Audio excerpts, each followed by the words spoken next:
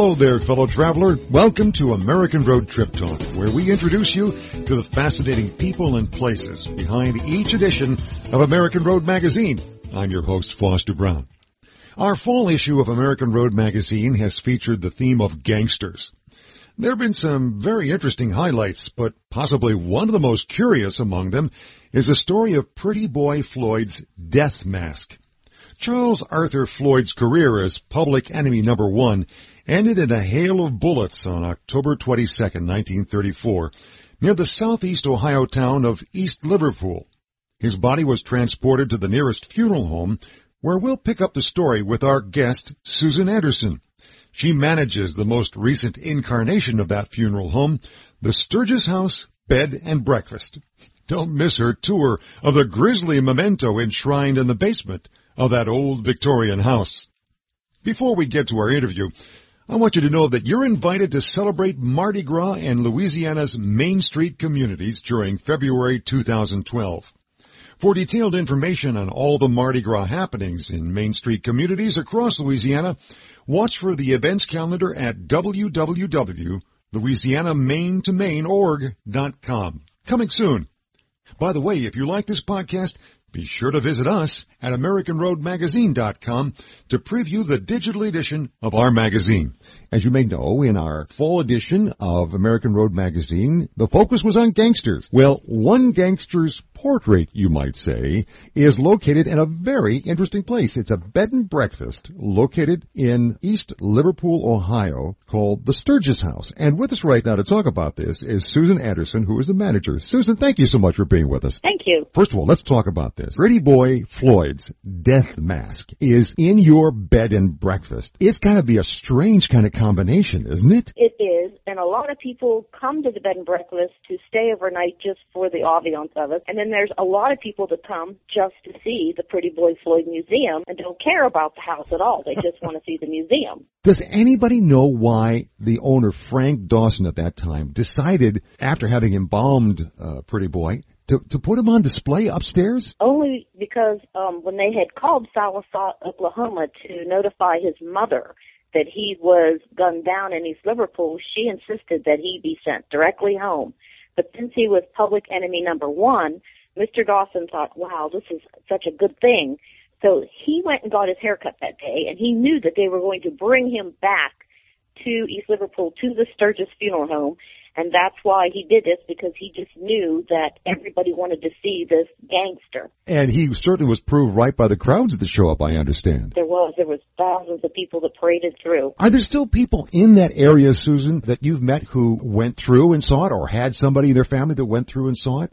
There's so many older people in town that are still living that can remember either looking in the morgue window, which is painted over now and it's part of our garage, or they can remember coming through the house and circling around his bed and still going out that back bedroom and running up the alley and getting back in line again to view him. It was like a ride at an amusement park almost. Right, and their children have brought their mother or father or aunt or whatever back just so that they could walk through the house again to visualize what they had seen those many years ago. I mean, is it kind of a chilling or a strange sense to have this in the basement there? No.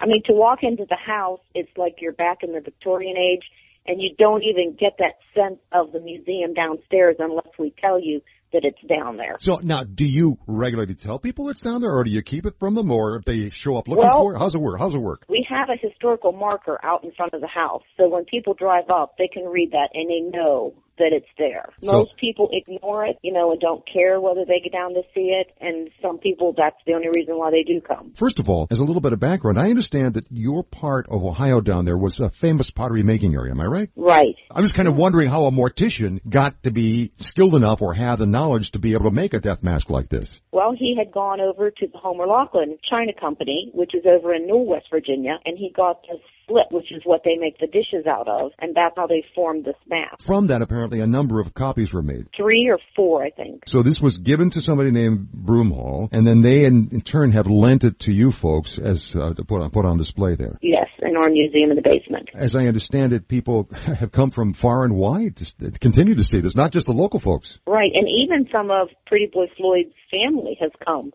whether they're an ancestor. And then a couple years ago, we had Glendon Floyd, who is the nephew of Pretty Boy Floyd, and his father was Bradley Floyd, who was Pretty Boy Floyd's brother. His son came to the Sturgis on the 75th anniversary and signed our souvenirs for people and came through the house and talked about his uncle. Yeah, I don't know if you call it famous or notorious. Notorious, I guess, would be the right definition. Yeah, it's turned out to be famous for you. Do people, what's their reaction to it when they see the mask? Well, what I do is I get the picture that was in Life magazine of mobsters and gangsters, and I take it over and I put it side by side with the mask, and they can identify, yes, that mask really was Pretty Boy Floyd. So are you the person who conducts the tours, then, of the little museum that you have there? Myself as well as the other hostesses can do it, too. I see. Did you have to have some special training in this? I mean, were you schooled in the background? Well, I have a couple brochures and pamphlets that I tell the girls that they need to look at and read.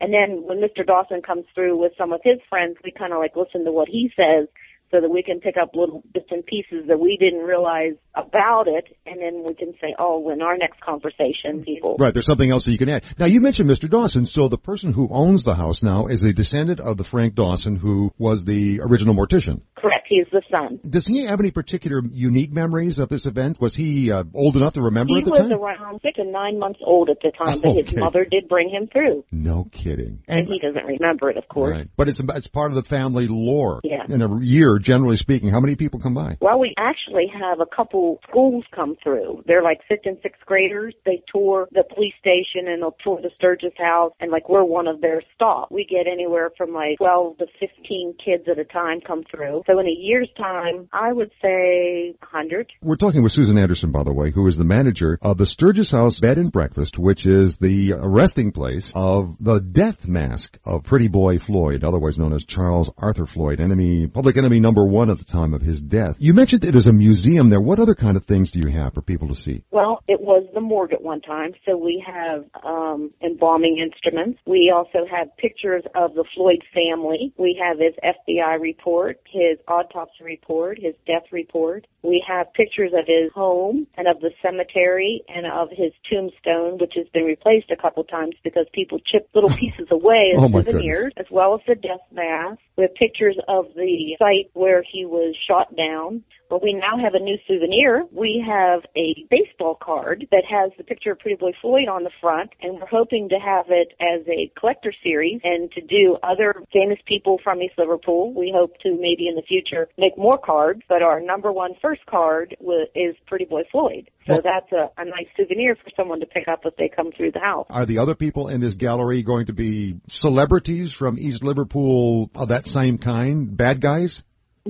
No, these are athletes or doctors. Good. And actually, Pretty Boy Floyd wasn't from East Liverpool. No, he wasn't. He was from Sallisaw, Oklahoma. So in all fairness, these trading cards who extol the heroes of Liverpool, he's not one of them, but certainly one of the local curiosities. Right, and we hope to do more, but the first card will be, and it is already we're able to give them out. We already have them, is Pretty Boy Floyd. Well, Susan, I want to thank you very much for doing this, for being on with us and telling us about your beautiful bed and breakfast, which I'm sure is just a gorgeous place to stay, and the curious museum that is down there in the basement. Once again, just for folks who are traveling in that area, give us an idea of where you're located. We are on the Ohio River and very close to the Mountaineer Racetrack. It's a beautiful area to visit, and if people are visiting there, they have a copy of our magazine. You might want to stop in and make an appointment to stay at the Sturgis House Bed and Breakfast. Susan, thank you so much for spending time with us here on American Road Trip Talk. Well, you're welcome. I hope you enjoyed this American Road Trip Talk.